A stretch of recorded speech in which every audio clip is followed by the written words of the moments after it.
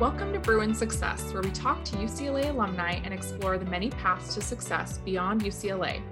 I'm your host, Katie Russo, and today I'm excited to be joined by Anne Wang, creative strategist, producer, and CEO and co-founder of Enro, an online story-driven marketplace for the socially conscious consumer. Anne is a Forbes 30 Under 30 entrepreneur, and she's passionate about the intersection of impact, entertainment, and technology to generate cultural change in topics like mental health, wellness, global poverty, and diversity. She also serves on the board of directors for the UCLA Alumni Association. Anne graduated from UCLA with a BA in International Development Studies. Anne, welcome to Bruin Success. Thank you so much for taking time out of your schedule to join us today. We're excited to chat with you. Thanks for having me. So to start us off, can you tell us what inspired you to start Enro, and can you share more about what you're currently working on?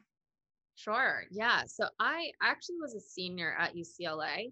So it wasn't like I had set out to start a company per se. It was a little bit more like, I always had some ideas and a great group of friends that definitely went along for the ride whenever one of these ideas came up. And I think where it stemmed from was I was really involved, obviously, with international development as my major, but also had worked with a lot of NGOs and traveled quite a bit to various areas around the world and just kind of saw this growing market, both on the consumer side, so with millennials and eventually Gen Z, this like deep demand for conscious and impactful and real products that told a story and made an impact. And that was me very much so, but not finding a lot of places where I could discover products that actually were impactful based upon a couple of pillars, which we can talk about later. But yeah, so I just felt like a lot of people wanted to, do good and buy well, but there weren't a lot of options out there with legitimate impact. There was a lot of like one for one models or percentage back, but from my academic perspective, I wanted to find a way where we could actually invest in individuals in various communities around the world who might not have access to sustainable income through buying. So how could we actually employ and empower somebody through our purchasing power instead of, again, a percentage back? So that was kind of the start of the idea. And I had a really good friend who comes from the fashion side of things and really understood fashion and consumer marketing. And we just joined forces and kept on putting pen to paper and telling our story to as many people who would listen. And that snowballed into what I think turned into a real company and startup. And one day we kind of woke up and said, oh my goodness, like how did we get from this almost fun project where we gathered everyone on a Tuesday night once a week just to, dream and create and got some great talent and designers into, winning Forbes 30 Under 30 and investment and having insane investors, come in and believe in the vision and give us support financially to actually keep building. So it was a little bit of a whirlwind, and we were absolutely passionate and honest, and I think in the goal of what we were trying to build, and not so much focused on building a company. It was much more about solving a problem. So yeah, and now I've really taken that experience and have been lucky enough to do a pretty wide range. So I was able to focus a lot on the creative aspects of the company.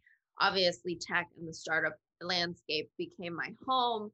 Right. And at the same time, we had a lot of investors who were in the entertainment space and in music specifically. And so I've taken all those buckets, and now in my day to day, I get to do a bit of it all. So I work as a creative consultant for a number of different companies, really focusing on connecting the dots between a brand narrative, how you show up in the world. So that's the storytelling aspects of a brand with the impact of a brand. So what are your major impact factors? How do you actually change society, culture, give back with true actual impact? And then the talent aspect, which is, I would say, the entertainment side. So how do we get as many eyeballs and as much influence to support that brand and impact conversation? So that's a bit of the day to day. And I get to work with a number of CPG clients, with musical artists, with different talent. But I also am still incredibly passionate about making cultural shifts and creating impact. So mental health and wellness is also a huge passion for me. So I would say I'm in this phase of my life where I can take and choose and create from a number of different parts of my experience through startup. And I'm very thankful for the diverse set of work that I get to do day to day now.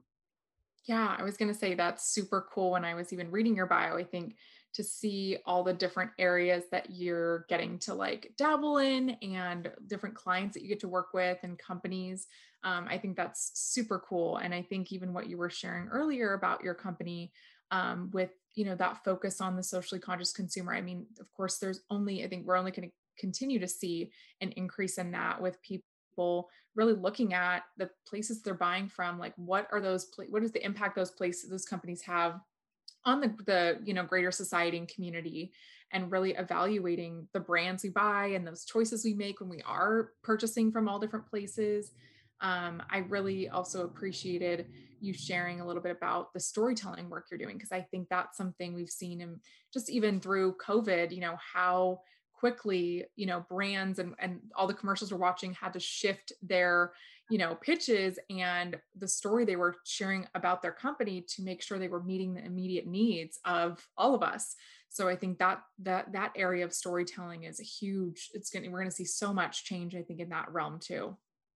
Yeah, and how authentic is that story? That's a huge question too. I Right. would say that the new generation, Gen Zers, have a very high BS meter when it comes to social impact, because it's something that has been around now for over, 15 years. And so Right. one of the companies that I do get to work with quite often is P&G, and they obviously have a huge impact on the market and a huge ability to make a massive change in any, social kind of space that they want to.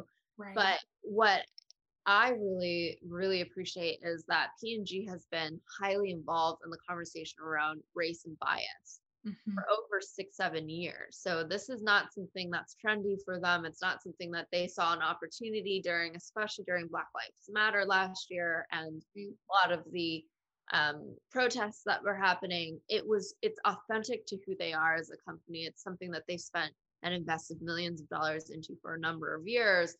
And when the rest of the social cultural space caught up to these conversations, they were really positioned, and we were able to work with them on amazing campaigns that really dove deeper into those topics versus taking advantage of the opportunity that Right. you can show off you're doing good in the world. So I think that there's a lot of work to be done shifting the social impact conversations, and the fact that consumers are demanding it and also demanding transparency at a very clear level of that work. Right. Like, I could not have imagined that we could be in this space by 2021, when I first started in Rue, because it felt so far away to think that the consumers could demand the brands to pay attention to doing well with, what besides making profit. So Yeah, I was going to say for sure, echoing everything you said of like, I think all of us, right? It's like seeing that the brand is walking the walk, not just talking the talk. And like you said, being able to quickly see, like, do you really mean what you say? Well, we're going to take a look at your actions and what you're actually doing to evaluate whether or not this is a true value of your company, or it's just, in the moment response. yeah, for sure. So, going back in time, as an international development studies student at UCLA, I know you had shared a little bit about how, your company kind of started as this initial project. You were with some friends and classmates, but how did you start to figure out, what you wanted to do after you graduated? Did you have any significant experience at UCLA that kind of led you to the area of kind of, tech entrepreneurship entertainment? It's a great question. And I've thought about this, especially as I've been talking to graduating seniors or even juniors at UCLA. And I had always known that I wanted to work in kind of the international global space. It was something, and I was really lucky growing up, um, family and parent wise, where it wasn't about what you did, but more so about how passionate and committed you were to something and making sure that you really unearthed what you were good at, what you wanted to create, what you wanted to do, and kept steady on that. And so I originally thought that I wanted to do Doctors Without Borders or something in the medical field, although the bigger North Star was always global impact, especially in developing communities that I was passionate about. And so going to UCLA, obviously, international development was a perfect major. It was very diverse, multi, disciplinary. You could go across anthropology and sociology. And so I really enjoyed having that breadth and depth as well. And so as a senior, I actually did take quite a bit of steps towards getting a job in Washington, D.C. I didn't necessarily know if I wanted to go governmental or NGO and I had a couple of job offers, but to be honest, I always knew that it wasn't the North Star for me. And so I didn't set out to join tech. I would say that I had no idea what the tech industry was. I had no idea what startups were. My family is very entrepreneurial. And so I wasn't terrified of ever starting something. And I was always pretty creative and pretty risk taking. I'm not very risk adverse. So I just knew that graduating college, like I had an amazing opportunity that I probably wouldn't have later in my life to take a lot of risks and to learn as much as I could. So the goal wasn't for me to land a super stable and secure financial job. That wasn't something that I sought after. I wanted to find something that would teach me a lot, that would push me a lot, and that I could feel ownership over. And so following my kind of kooky ideas felt like a bit of a grad school versus me needing to figure out what exactly I wanted to do for the rest of my life. So UCLA is a great environment for that because there's access. It's in LA. You have access to so many different industries, Yeah. and you have access to an insane amount of knowledge. If you're asking the right questions to the UCLA community and universe and alumni, you will get phenomenal knowledge that others just don't have access to. So that was a big part for me was I went through Startup UCLA, which is an accelerator, and we had multiple um, experts, founders, investors come through. And it was like grad school. It was like my own version of grad school. So, yeah, I would say they were incredibly serendipitous in a way, the way that I learned. But I knew I had to position myself at a university and in a community and in a city that offered me diverse access because I didn't have one path fully figured out. Mhm. And I prefer it. It's a little bit more fun that way for me. So, Yeah.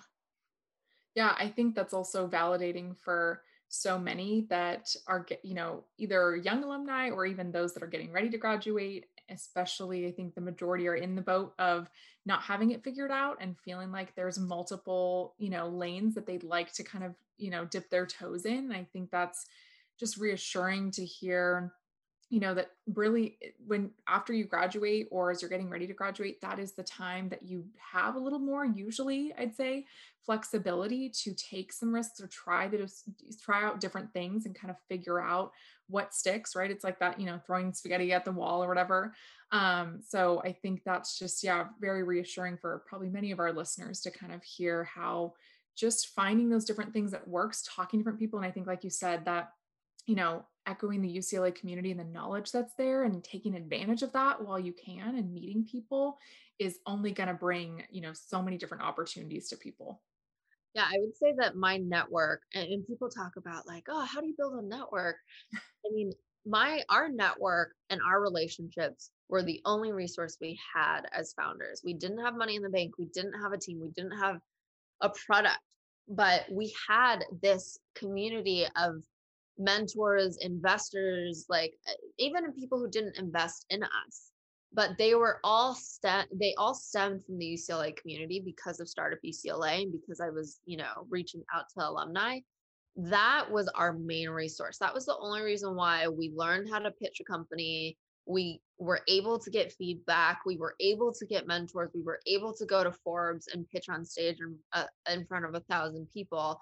And it was, and now I would say I'm really lucky to have probably one of the best networks because I learned the importance of developing relationships and asking good questions and providing value for those relationships and for my mentors more than just a mentee mentor relationship that has and still is my number one resource. It's absolutely not my, a dollar amount in the bank or the power influence that I have in this city. It's actually the real relationships that I keep close. And so UCLA absolutely is a breeding ground for great relationships if you know how to engage and bring value. So that's what Yeah. I think a lot of Yeah, I young. was gonna say the wealth of your network, like that, like you said, versus, what the number in someone's bank account, like that network, like it is powerful. And I think being able to hear it through so many of these interviews of people even talking about, oh, I'm doing this work and I'm actually working with a fellow Bruin on this initiative, and just to hear the connections made, I think is really powerful.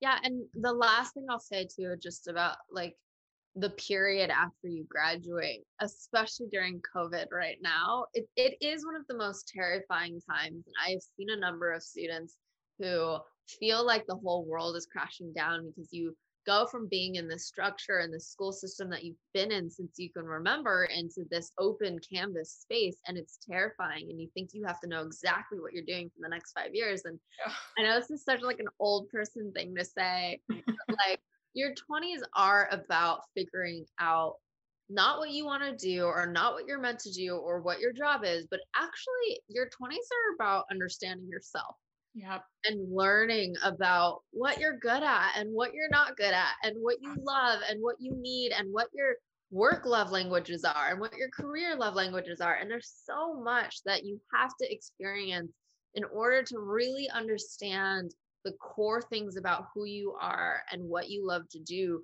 that will get you on that track to your quote unquote dream career or dream industry or whatever it is. And so I would say that your early 20s, especially after college, is just get out there and collide with as many people and ideas and pieces of passions that you have and be a little bit bold in getting after learning and potentially failing quickly so that you can really gather that momentum towards, what is your, North Star or true north. Yeah. Oh, I know that makes me sound really old because people would tell No. me all the time when I graduated, I was just like, yeah, that's just what they say because they live. Right. But now that I'm like, I'm almost 30, but I just do feel like it's so true that if you don't do the work, I've had so many friends that are in their 30s who have to do it in their 30s, and it's more excruciating because you feel Yeah. like you spent 10 years trying to go down a path, and that's not the path that makes you fulfilled in your work. So, anyways, I'm Yeah. rambling at this point, but No, I was gonna say I just like wish I could have like I would have snapped multiple times throughout that whole answer, because I feel the same way. And it's so funny because I've given students and alumni that same advice, that like it really is the time, like you said, yeah, it's not figuring out the dream career, but it's learning about yourself and doing that reflection and trying out different things. And like you said, being open to different experiences, because that's what teaches you what sticks, what doesn't, what you hate, what you love, and leads you hopefully to more like-minded people who share similar values and maybe wired similarly, but also finding those people that are wired differently so that you can collaborate and work on some of those projects that really fill your cup up all the way, and make you feel content and fulfilled in life. So yeah, I completely echo everything you said, and such sound advice. totally. So, as an entrepreneur, creative strategist, and producer, I know you have extensive experience in the startup and technology world. Working in these industries, of course, continues to be very popular for alumni and even current students getting ready to graduate. What's something you wish you would have known before entering kind of the startup and technology world? It's a tough question. What would I wish I knew? I mean, I wish I knew a lot. To be honest, I think if I knew more or knew how difficult starting a company would be, I might have never started. So in that way, there's a little bit of the ignorance is bliss when it comes to founding a company, and just kind of like not knowing what you don't know isn't great, but being very ambitious to figure it out is great. What I do wish that I did a little bit more was just be less worried about failure. I know that a lot of founders and startup, they tell you over and over, fail fast, don't worry. But I think that I come from a very strategic and calculating backgrounds. Like I am definitely a risk taker. I am definitely okay with calculated risk, but I didn't understand as a founder how to calculate risk fast enough and how to really weigh the potential of failure versus potential of outcome. And so as the stakes got bigger, I actually ended up becoming less risk averse.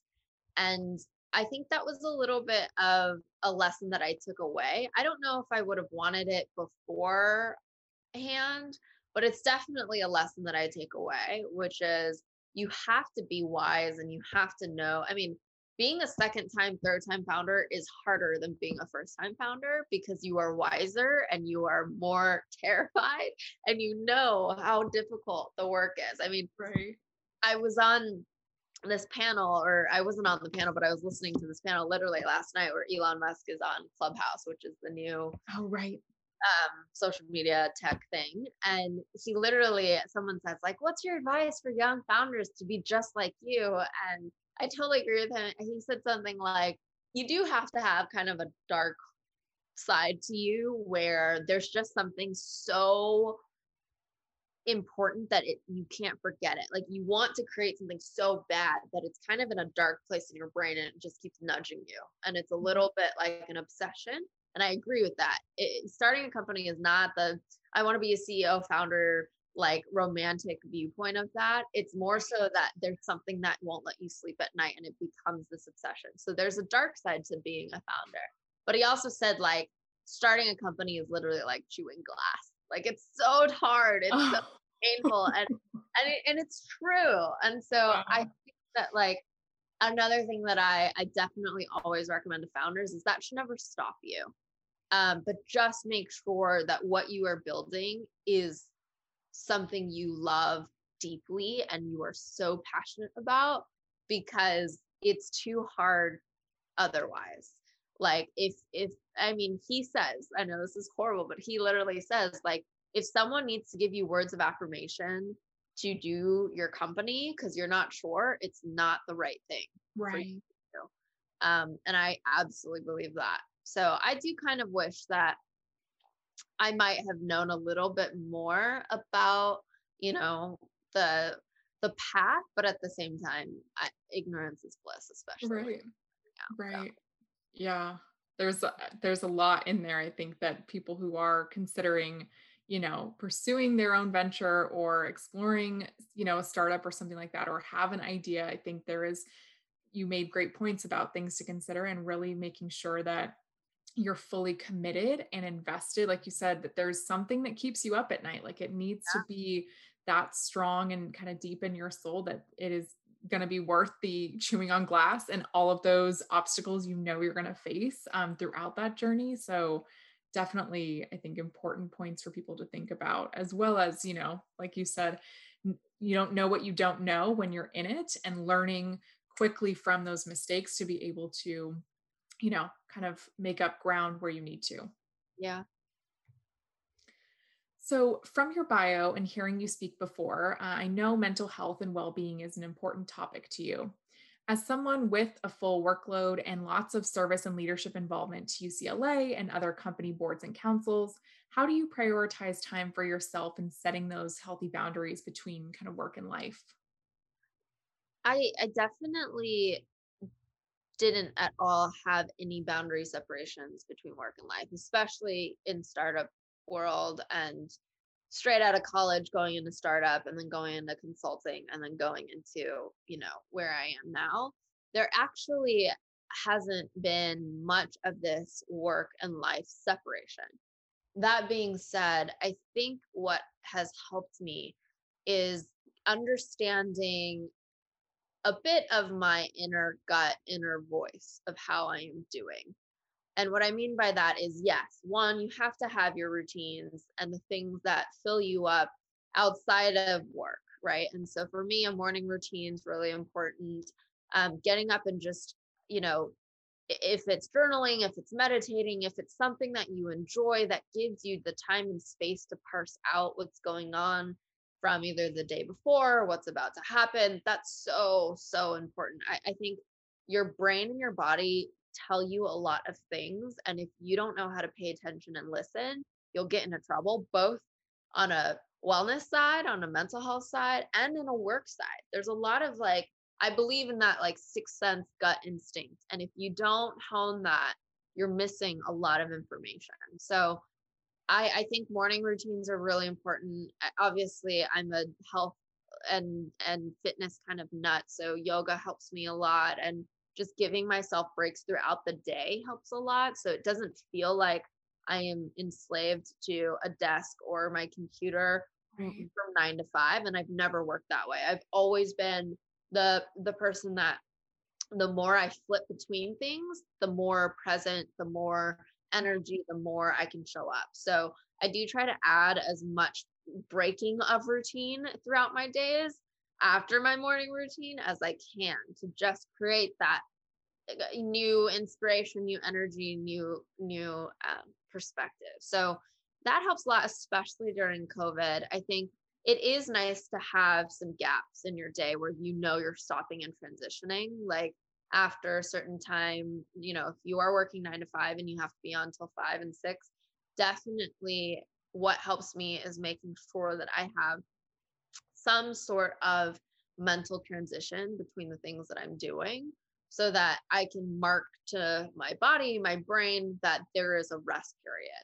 And a big part of that, I know this sounds so, and I won't get too geeky, but a big part of that is the changing of how you breathe. And it's so woo woo sounding, but there's so much biology, neurology study, science behind this, that the only thing you can really control in your involuntary nervous system, the only signal that your brain can get is how you're breathing. So if you're breathing really shallow all day and you're sitting in front of a computer, your body is getting signals that you are in this like sitting in low energy, low space, which is fine. But being able to change up that will give your body and brain signals that things are, your day is changing or your mentality is changing. So I definitely think that's a bunch of random tips, but the best thing to do is really get a good sense of what your body is telling you. So listen to it if you're exhausted when you wake up in the mornings, if you're exhausted at certain times in the day, you've got to learn why. And you've got to learn how to pick up those signals from your body in advance. So some days on a Monday, if you're just not feeling up to something, you've got to figure out how to listen and to properly adjust. And if that means you have to eat differently or you have to exercise differently or you need to get out or whatever it is, I really do think that for me, the balance between pushing myself really hard in my ambition and in my work and the balance of needing to also take care of myself comes down to making sure that I'm listening to what's the biggest priority at that time and being able to adjust properly and flipping between all the different priorities that I have in my life because I'm somewhat in tune with what I need. So it takes a long time, but it's definitely been a process. Which I still, really struggle with is I get very ambitious and very obsessed with something around work, and then I sacrifice, the well-being aspect. So it's Right. a spectrum. of push and pull and understanding what you need. Yeah.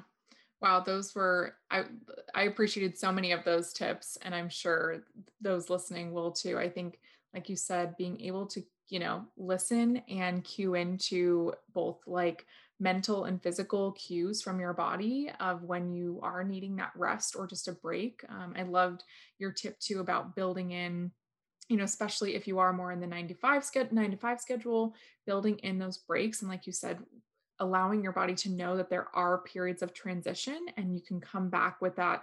I know that's helped me a ton too, is like finding opportunities for that break. And that way you come back with just kind of a re-energized, new level of focus, and can kind of just sit down and, it's much better. I feel like when you get a break, and especially now all of us on the screen so much, it's like being able to step away.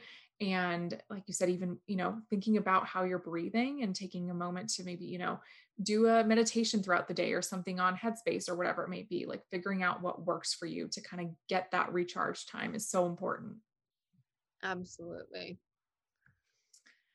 So I'm curious, what's one of the best pieces of career or life advice that you've received from someone? Ooh, one of the things that sticks in my mind, and I've gotten this from a couple people, is uh, ask really smart questions to the right people, and you'll figure it out. And so I'm a big problem solver. I'm definitely someone who is always keeping curious about things, and I would say probably naively not afraid of tackling an industry or a project or something that I've never done before. And so the best piece of advice, at least for my personality type, and for those especially who are wanting to go into startup, is make sure you know enough to ask really smart questions, because great questions can get your foot in the door. When people say, how do you after a panel, or how do you meet people, or how do you like, you know, become, how do you engage with people? And I would say the number one way to stand out from a crowd or to really pique somebody else's curiosity is making sure that you have really good questions that get them excited to answer. So there's a networking piece there of how Right. to feel like you're bringing value, because you're piquing curiosity and hopefully inspiration in the other person by showing either a different perspective or getting them excited to share something that they've learned. But also, it's the fastest way to learn. I mean, my dad is a reader. I mean, he has thousands and thousands of books, and I get it from him as well. And we both are obsessed with books, but my dad's advice always was, if you find the right person and you ask them the right question, you will get the answer faster by Yeah. 100x than reading a book. Right. And it Right. might be even more raw, and it might be even more unfiltered and real, and therefore applicable to what you're doing, because you hopefully are being specific in how you ask that question. So that's something that I always think about, even though I feel like maybe, X amount of years in an industry or in a job, you might think you figured it all out, but you still can definitely learn a lot if you are asking really good questions. And typically, asking a good question means you've done your homework and at least you have a basis understanding of what's going on. So, if you're asking a question that's a level one question, and everybody, in that room could ask the same question, then I doubt that that answer is going to be all that valuable, or that that person's going to be all that intrigued because they've been asked that question a bunch of times. So, Right. um, Right. something to take away in terms of learning, and again building your network, and also being a little bit putting yourself in those positions again for the serendipity and the accidental relationships and collisions that actually are more valuable than anything you tried to coordinate or plan out. So Right. Yeah, that is such great advice about the questions you're asking and being thoughtful, because I think it's funny whenever I've talked to, students in terms of like career advising or anything like that as preparing for interviews, like I always say whenever they ask you at the end, what questions do you have for us? A, like the answer is always that yes, you have questions, like have those prepared. But B, you want to make sure that you're not just asking really easy grabs that are like on their website, right? Then, like you said, those people are going to be like, oh, we've, answered that before, or that's, directly on our website. And it shows, if you ask those more thoughtful, kind of deeper questions, it shows that you have done the research and you've, taken time to care and learn and be curious about just the bigger picture and the things that you can't read on a website. And I know for me too, like whenever I've been in interviews or even done informational interviews with students or alumni, those that have asked those questions that really kind of made me go, whoa, like, made me take a step back and say, that's a really great question, because it's like all of a sudden I'm like, oh, like this should be interesting to share because it's new and fresh. Like those are the people that are memorable to me. And so I think that is such great advice about just how you can use questions to really, gather the information you need and build those connections. Yeah, and stand out. I think Yeah, that even on social media, even on right. Twitter, even on Clubhouse, whatever it is, Yeah, like I think a lot of young students have a hard time trying to figure out how to even break in or how yes. to approach. And actually, this time more than ever, you have access to people. The Yeah, access now is unheard of compared to, right. years ago, where the only way you could ever get to someone was waiting for them after a panel. Now you can Exactly. speak straight at someone. You can reach out on LinkedIn. You can, so there's again, how do you stand out is still the question, right? So Yeah, yeah. So, my final question is, since leaving UCLA, how has your career and life experiences shaped how you define success? mhm. Success definitely changes in seasons for me.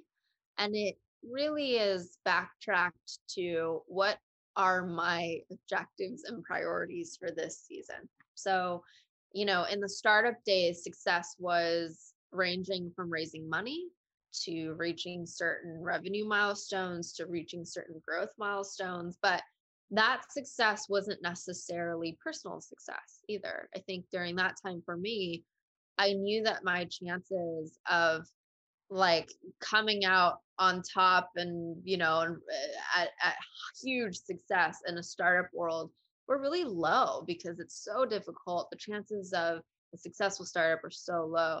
So for me, success was learning as much as I could, building as much of a network as I could, and making sure that I was doing really solid, great, and creating great work. So if that meant creating impact, or if it meant that I was treating my team properly, or if it meant that I was, putting my best foot forward in front of investors and advisors who respected the decisions I was making. So in startup world, success definitely ranged from a personal to professional level. I think now success is a little different. I feel less driven by outcomes and more by the process. So if I get to do work that combines multiple things that I love to do, and it does create a ripple effect into culture or society in a positive way, that's a huge success for me. And I definitely had to change my thinking around, do I want to be a serial entrepreneur? Does success only mean, and this is a big question for first time entrepreneurs once they transition into potentially a second time entrepreneur, is am I defined by starting a company? Am I defined by a company? Am I defined by my role, my CEO title, my founder title? And for me, the answer was no. Was I started a company because I couldn't sleep at night because that idea hit me. I don't want to start companies just because I feel like that's what my identity is. And so I've been really patient in the creative process of when another idea hits me and I won't be able to sleep at night, I will seriously consider it. Until then, my job is to keep growing and creating and exploring and expanding what I love to do, learning what I love to do, and also learning the value that I bring to other communities, industries, and careers. And so I committed in the last 3 years to just kind of saying yes to a lot of things and get going as wide as I possibly could instead of deep, because I went deep for so many years in the tech space.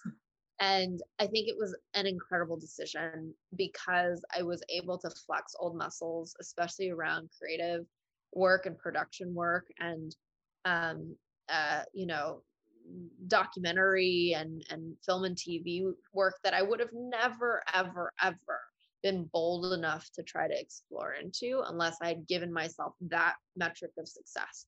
It wasn't how far I could go in one space, it was actually how much I could gain in experience.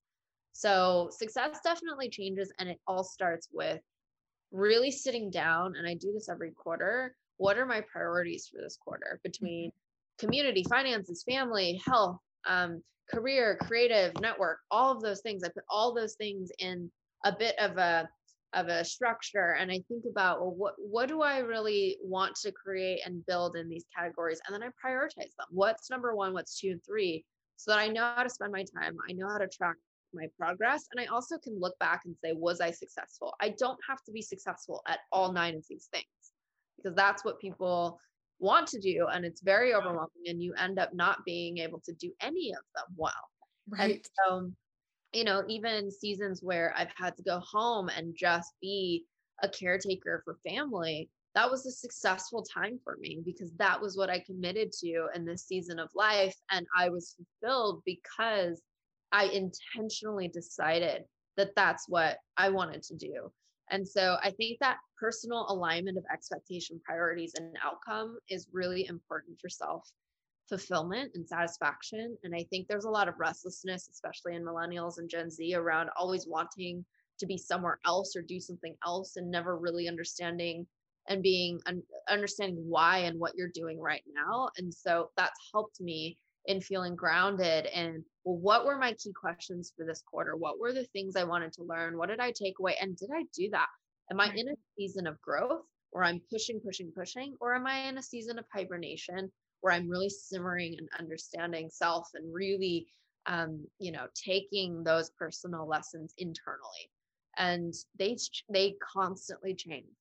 And I tell a lot of my mentees that you have to know from the data points of who you are and all the experiences you had, what season are you about to enter into, and how can you find fulfillment in that season, because there are always environmental factors you won't be able to control. So Right.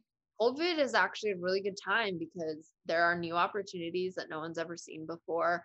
You have new spaces and places and ways of living and routine breaking that you have to deal with.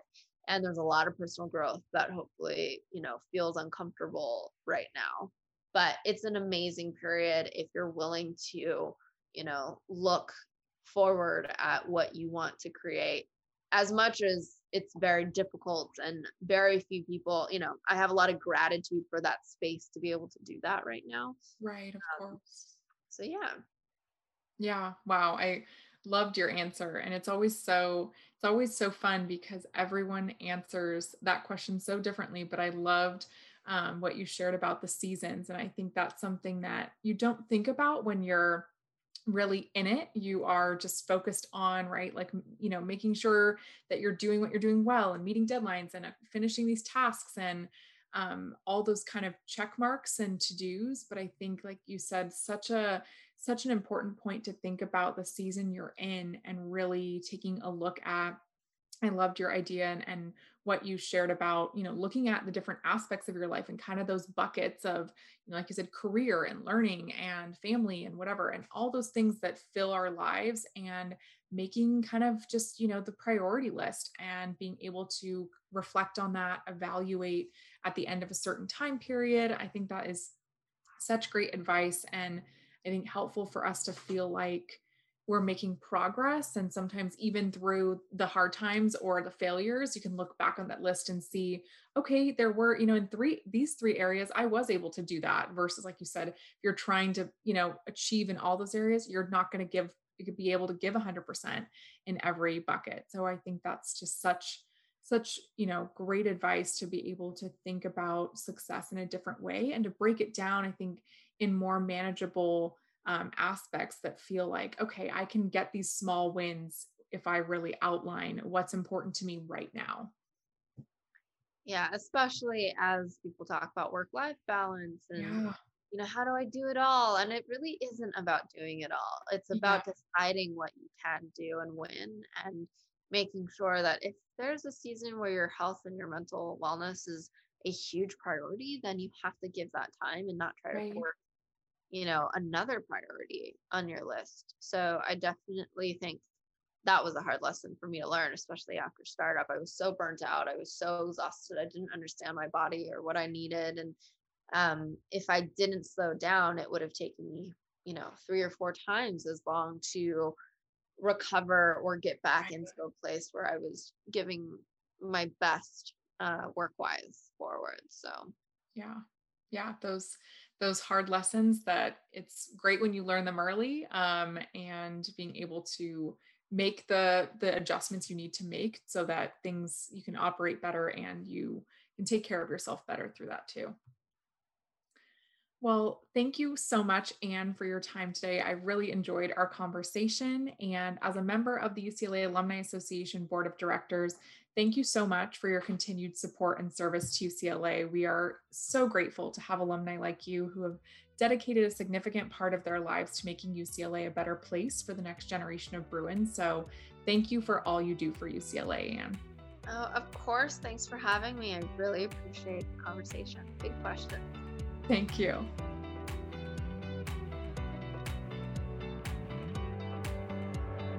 You've been listening to Bruin Success. Our guest this week was Anne Wang of NRU. You can find more information on Anne in the description of the episode. Follow UCLA Alumni Career Engagement on Instagram and Facebook to keep up with Bruin Success. If you enjoyed our podcast, subscribe to it, tell a friend, or share your support on social media. Thanks for listening, and we'll catch you next time when we're back with another inspiring Bruin. This podcast was made possible by UCLA alumni.